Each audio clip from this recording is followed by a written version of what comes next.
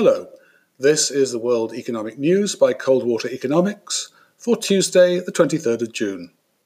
The purpose of this bulletin is simple. I'm trying to keep you abreast of what's happening in unexpectedly positive or negative ways in the data from the world's major economies. And I'm doing it because, so far as I can see, no one else is. As expected, the day has been mostly about Markit's preliminary purchasing managers indexes for June, for Japan, Europe and the US. The best you can say about these PMIs is that they give a vague early suggestion of the direction of travel. They should certainly not be taken to give an accurate or reliable or even consistent account of conditions. With that warning, in this case, in Japan, they suggest the slowdown in manufacturing intensified in June relative to May, whilst the service sector contraction moderated.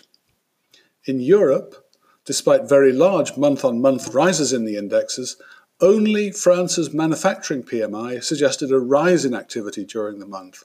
Elsewhere, what was recorded was that the month-on-month contraction in activity was much milder in June than it was in May. To be clear, this is not indicating a recovery. It is suggesting that the rate of decline is bottoming out.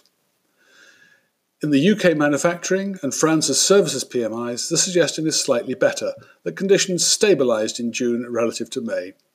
Generally speaking, however, all agree that while the pace of contraction moderated, there is still no sign anywhere of a stabilisation in orders, least of all in export orders. As we've seen elsewhere, it looks as if the supply side is recovering in anticipation of a recovery in demand which has yet to materialise. And the story was much the same in the US, where the indexes suggested manufacturing and service conditions were only very slightly worse in June than in May, but that orders continued to fall. There are a couple of mysteries about these PMIs, which is why I treat them with scepticism. The first is why they continue to be reported as serious indicators when on a month-on-month basis their results, certainly in Europe, bear no interesting statistical relationship to the hard data when it finally emerges. I suppose that's an advantage of being early. Today's PMI for Eurozone industrial sector claims to report on June. In fact, we won't know what actually happened to Eurozone industry until the official data for industrial production is released on the 12th of August, by which time no one will either remember or be interested in what picture the market's PMIs have painted today. And there's a second mystery. It is difficult to find any coherent or consistent pattern in how Markit generates its so-called composite PMIs from its manufacturing and services indexes. Today, for example, in the Eurozone, the manufacturing PMI came to 46.9, the services PMI to 47.3. The average of the two comes to 47.1, but the composite is posted at 47.5.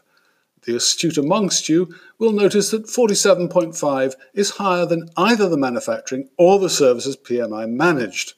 So it's not clear what's happening here. In Japan, the problem is almost the other way round. The composite is put at 37.9, which is 2.2 points lower than the average of manufacturing, 37.8, and services, 42.3. It is as if services play almost no part at all in the Japanese economy.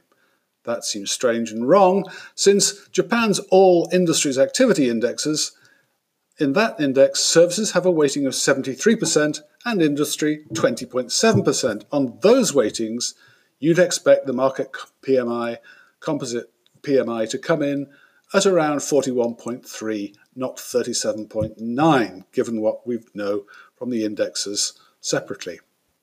Similarly, in the UK, the composite of 47.6 looks rather lower than you'd expect from manufacturing 50.1 and services 47. Perhaps manufacturing plays no part, or next to no part in the UK's economy. It's the same story in the US, where a composite of 46.8 is generated out of services 46.7 and manufacturing 49.6. Apparently manufacturing plays next to no part in the US either. I confess that I like data, at the very least, to be internally coherent, and where possible, to present a consistent picture which triangulates with other data. For me, Markit's PMIs fail this test as badly as any economic time series I know, China included. Well, that's it for today.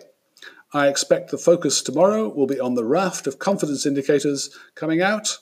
We've got Germany's IFO survey, which is based on about 9,000 responses from a broad range of German industry. We've got France's business climate indicator, and State Street is publishing its global investor confidence indicator. At the moment, the Coldwater Global Confidence Shocks and Surprises Index is quite solidly positive at plus 0.61, having turned positive in the first week of June. Thank you for listening, and if you've got something out of it, please help spread the word about the bulletin. If you'd like to know more about Coldwater economics, please feel free to contact me, Michael Taylor, on mjtcoldwater@fastmail.com.